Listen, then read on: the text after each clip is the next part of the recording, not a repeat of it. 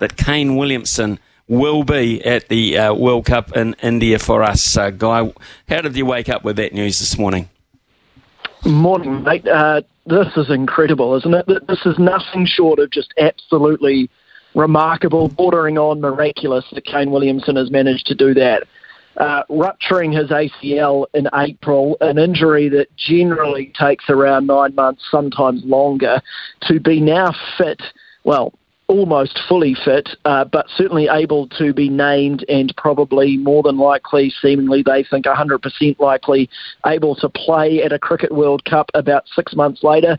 That is just absolutely out of this world. It is such, I don't need to tell you, it is such a significant boost for the Black Caps, isn't it? It's just, you're kind of without him. You were going there looking ahead to that World Cup thinking, well, the Black Caps probably have zero chance of going to a place like India as well and winning a Cricket World Cup without Kane Williamson. He's now in the squad, and all of a sudden you just start to wonder, well, maybe they are a chance of doing something over there.